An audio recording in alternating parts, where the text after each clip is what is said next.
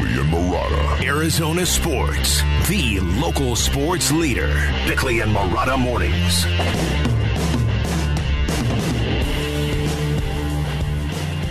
It's Friday. That means the beginning of NBA free agency. 3 o'clock today is when that window opens up for teams and players to negotiate future deals. Suns got a lot of work to do to fill out that roster. We got the introduction to Bradley Beal yesterday. We had Jordan Goodwin on the show this morning.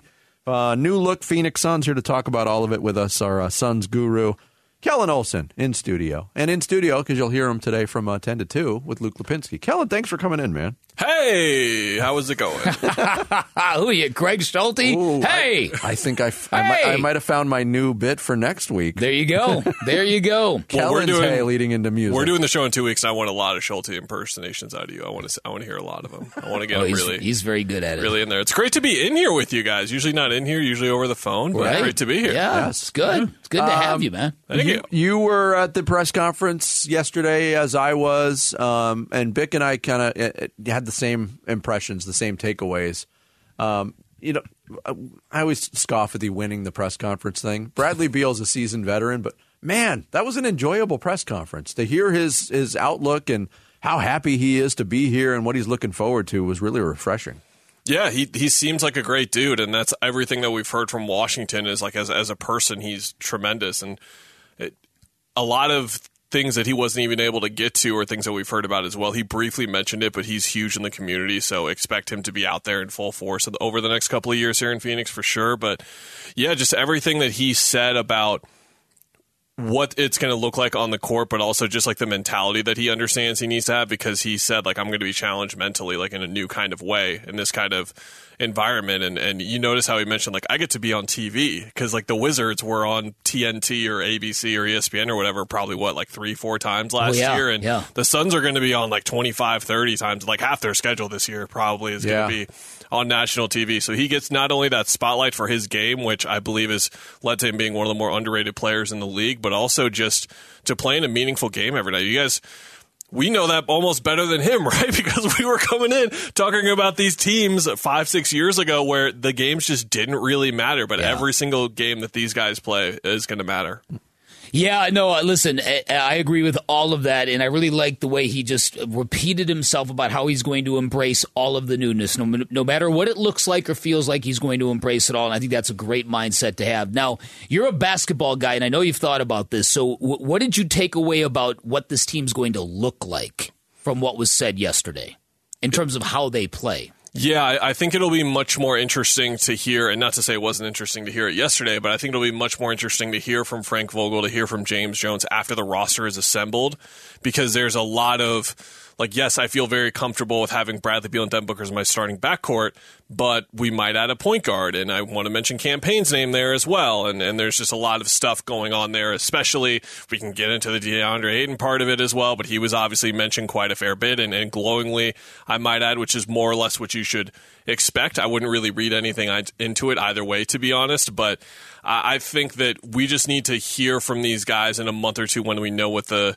group looks like, because something Vogel mentioned too is like that fifth spot could be someone who plays like 3 different positions technically, and I think that if there's one big takeaway from that whole part of the presser for me was that, in that that's how their mindset should be, because if the best player that they can get, you know how when guys come up in the draft and you're just like, just take the best player available, that's almost how their signing should be. Like if they can get someone on the veterans minimum in that 5th starter spot who's a point guard, they're a 3, they're a 4, just get the best guy, really. That's really what they need to look for in terms of the fit and getting the best guy going forward. Talking with Kellan Olson here on Bickley and Marotta Mornings. Part of at the end of our show yesterday, I know you dealt with it yesterday on your show with Luke, and James Jones was asked about it, didn't address it, but this Kyrie Irving report that kind of came out of nowhere from Chris B. Haynes, it's been shot down by some people. Mark Stein not willing to shut it down. What do you make of all of this, Kellan? I'm trying to choose my words carefully here, because you two know exactly how I feel about this, but I have a live microphone in front of me. Right. I'm testing you. It is bordering on incomprehensible, and what I mean by that is when you're getting these kinds of reports coming in from anywhere these days, like even like the top, like Chris Haynes is one of the top NBA reporters in the league and has been for a long time now, you have to sit there and pause and think. And it took me 3 seconds to pause and think this time, but it was, what is this? Why does this make sense? And since we're the people who have been talking about the Suns offseason for weeks, know exactly what the dynamics are, it's like, oh, this is leverage. That's all that is. Yeah. It's just to show Dallas, hey, oh, watch out. Might go to Phoenix. He might take half the money. Ooh, watch out. He might do it when this is all about money anyway. Whoa. Because he just didn't have any other. Now, if it would have come out that he was meeting with Houston, who has $60 million in cap space, okay. That makes a little bit more sense to me, but it just didn't link together in terms of what the Suns could do. John Hollinger put the piece together on The Athletic yesterday. It's around $21 million that Kyrie would have to take for that next season in terms of the structure of his contract, which would be a significant pay cut for him. Dallas would have to reroute another player somewhere else in that kind of sign and trade as well to make the salaries work for DeAndre Ayton. That's the thing, is like, we're talking about how does he get here? Well, it's a sign and trade or the minimum, and the sign and trade has to be DeAndre Ayton. So that's even before getting to the basketball fit, which we learned this lesson with Chris Paul last year, right? When you play him in a new role off the ball, sure, he can play there, but that's not how you maximize Chris Paul. You do not maximize these 4 guys together with one basketball. 2, it would be fantastic. But I'm not usually the there's only one ball guy, because a lot of people, when the Golden State team formed with KD, they're like, there's only one ball. But it made sense basketball-wise. This does not make sense basketball-wise. Kevin Zimmerman said it on Wolf and Luke yesterday. Redundancy hits at a certain point. Yes. Yeah, no, I agree with that. But what made me stop and pause was, well, 3 things. First of all, it's that, as you pointed out yesterday on your show with Luke, that would he be the guy that would be crazy enough to do something like that, to play for a veteran's minimum, just to prove to people, look how different I am. Yeah. Then there's the Matt Ishbia aggression factor. We've never seen anything like this, so we don't know what the limit is. We don't know what the ceiling. We don't even know what the normal is, right? And then finally, for Mark Stein to double down on it and say there is going to be a meeting, well, that doesn't mean that meeting isn't just a gesture maybe from James Jones to a player for leverage. What is a meeting? Is it a lunch? Is it a dinner? Is it a 3-hour sit-down? Are you staying for the night, Kyrie? Where are you going? Like, you know what I mean? Like, well, what's going on here? Like, are you want to sleep on the couch, Kyrie? Yeah, you need to call your mom and tell her you won't be home. Right. But, I mean, that's the point that we're at now, right? Certainly. And it's kind of crazy that we're even here. We're talking about this still when this team has added 2 more stars already. We're talking about it's crazy. Well, I say we talk about more realistic possibilities. Let's do it. Kellan's going to stick around for a second segment. The Suns will be active. They need to be active to fill out this roster. We'll get some thoughts from Kellan on that next here on Bickley and Murata Mornings on Arizona Sports, the local sports leader.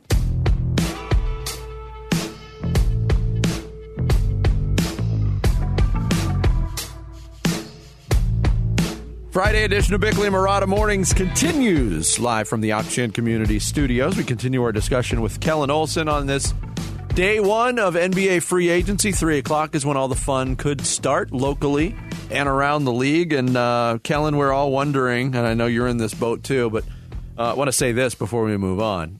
You and Kevin Zimmerman have put together a very, very good primer on ArizonaSports.com, the Empire of the Suns guys, on possibilities at different positions.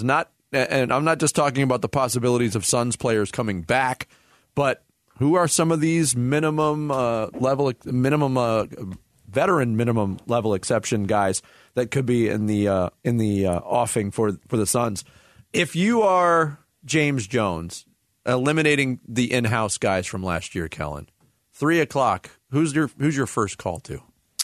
Oh, man, that's a really good question. Appreciate that on the story. The thing that I introed there in is that it's a really difficult thing to nail down in free agency when we're talking about specific price ranges. So here we're talking about the lowest, which is the minimum, because if you grab a certain list of guys and you're too pessimistic or too low and like being too realistic, whatever you want to call it, like Suns fans are going to read it and like just be depressed. But if I be really optimistic, then they're going to read it and be like, okay, like I'm going to take off the 4 days in June for the championship parade. Like it's really difficult to kind of gauge where exactly to go. Man, I'm still stuck there. That's a really good question because I think Dennis Schroeder is a guy that makes a ton of sense, but it would be good to hear back from him immediately and see what his market's going to be and what his future is going to be like, because he's one of the guys to me where the fit makes a lot of sense in terms of what the Suns need. They need perimeter defense. They need another ball handler who can get to the rim a bit and create some rim pressure. That's Dennis Schroeder to a T. I think that he showed he was a very, not ball-dominant player, but was a guy who needed the ball in his hands to be productive. You'll remember even a couple years ago, the OKC teams with Shai Gilgeous-Alexander and Chris Paul, he still needed to be on the ball quite a bit. But in LA, he was off the ball more, and he was still pretty darn effective. Was a vets min guy last year. I think that's something worth noting with him. And something that the Lakers have themselves is they have that $12 million non-taxpayer mid-level exception. They could split it up, give him 6, give someone else 6. So those are some things to consider. But he's got a history with Vogel as well, which is one of the big reasons to bring him up. So if I had to pick, he would be the first guy to call just to gauge, like, hey, is this something you would even consider? And he'll pretty quickly probably say no, given what his market is going to be and how the point guard market is not so great. It's great at the top, and then it drops off pretty quickly. How do they go about planning and strategizing for a trade of DeAndre Ayton that may yet happen somewhere down the road? Do you know what I mean? Because I know exactly what you mean. Yeah. How do they work around that? I think and this is going to kind of sound like a more James Jones answer, but I really do agree with some of like the philosophies that he brings up quite often that sound like he's dodging giving the real answer or whatever, but you just build the team the way you normally would. And if that trade comes, it comes, but you can't rely on it to happen. Like that's the other part of the answer. But look, if you think that you're going to fill this position with the DeAndre Ayton trade still in 2 to 3 weeks, you can't just leave that open in free agency, because then if the trade doesn't happen, you don't have anyone in that spot anymore. And guess what? If you execute the trade, then that's awesome, and you execute it, and now you're even deeper at those positions specifically.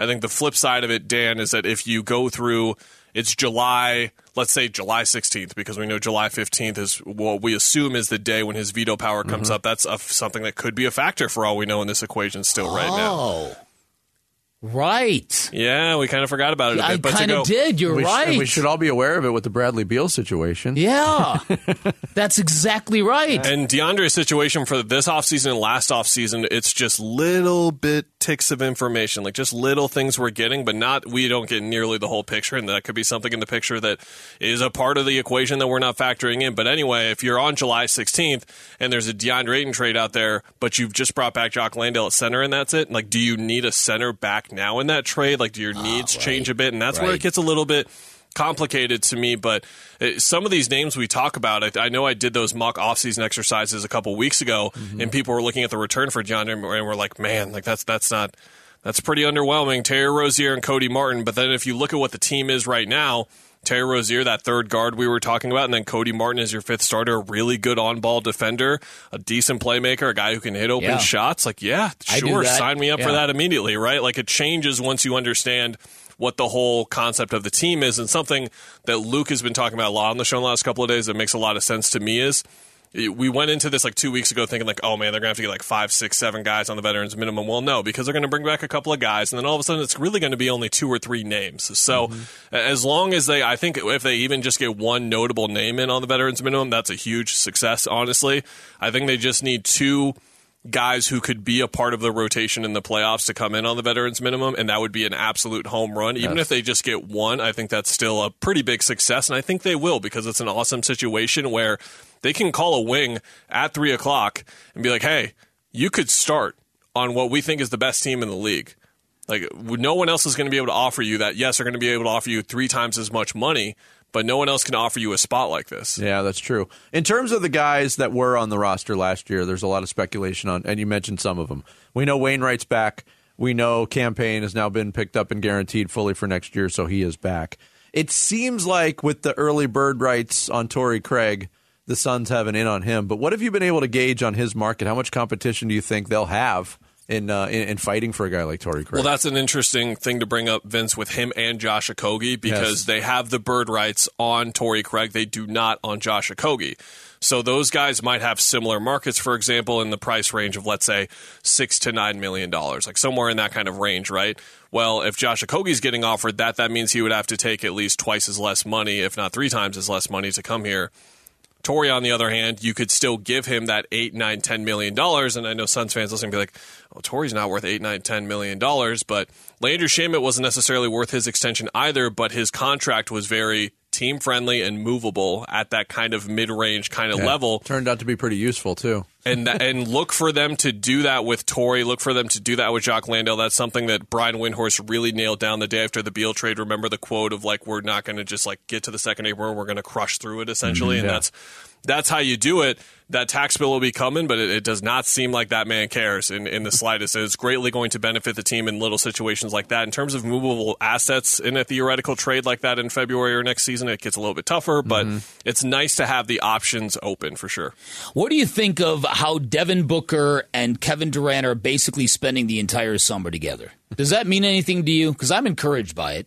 The power of friendship can never be understated, Dan. Yeah. It's very important. Said. It's very crucial. Well said. I'm kind of being serious and kind of joking at the same time. It's one of those, like, how serious is he? We can't really tell. That's like the special appeal here, I guess. I don't know. Serious. You just dropped bars, Kellan. Say it again. The power of friendship cannot be understated enough, Sarah Cazell, as our friendship. She was vibing on it. I was. Yeah, right. I was waving back here.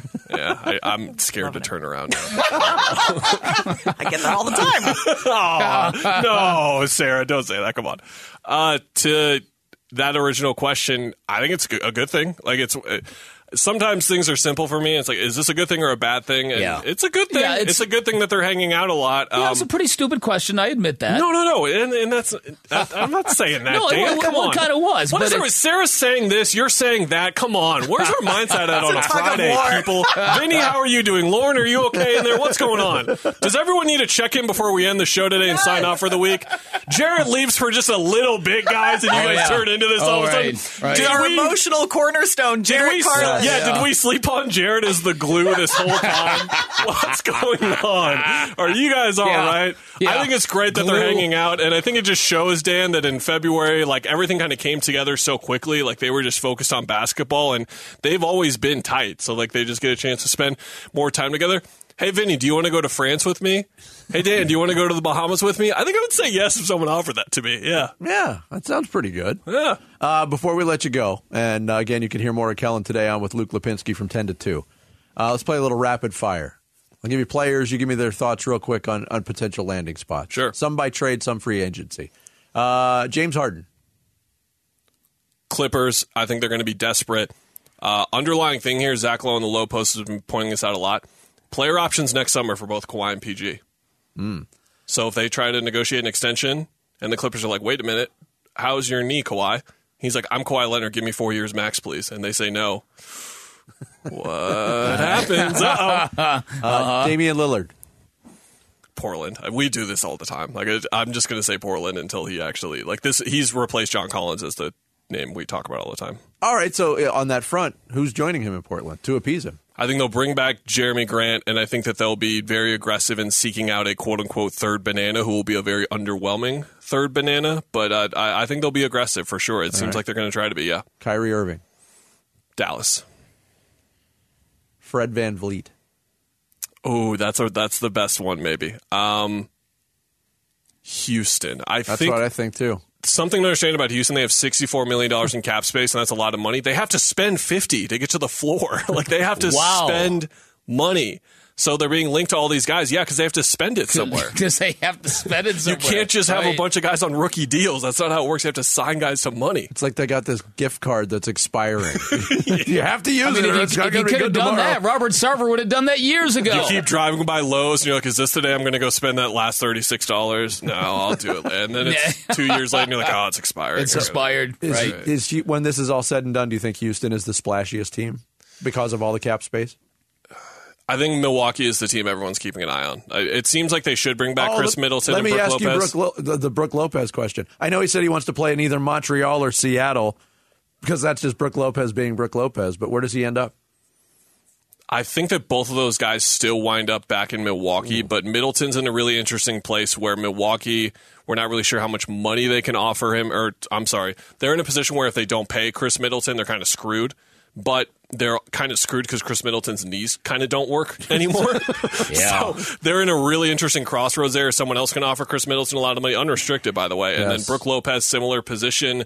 Maybe Milwaukee's going to try and nickel and dime him a little bit. He's still a really, really good player, and a lot of teams would love to have him as their starting center. I think they're both back, but all these names floating in the air, and we're not even talking about trades. We're just talking about free agency. Well, I think Dame, and that's pretty much it. It's going to be interesting. Yeah. Kellan, thanks for coming in, Great man. stuff, Appreciate KO. it. Thanks, guys. Again, read Kellan stuff, Kevin Zimmerman stuff all over ArizonaSports.com, and you can hear him today with Luke Lipinski from 10 to 2.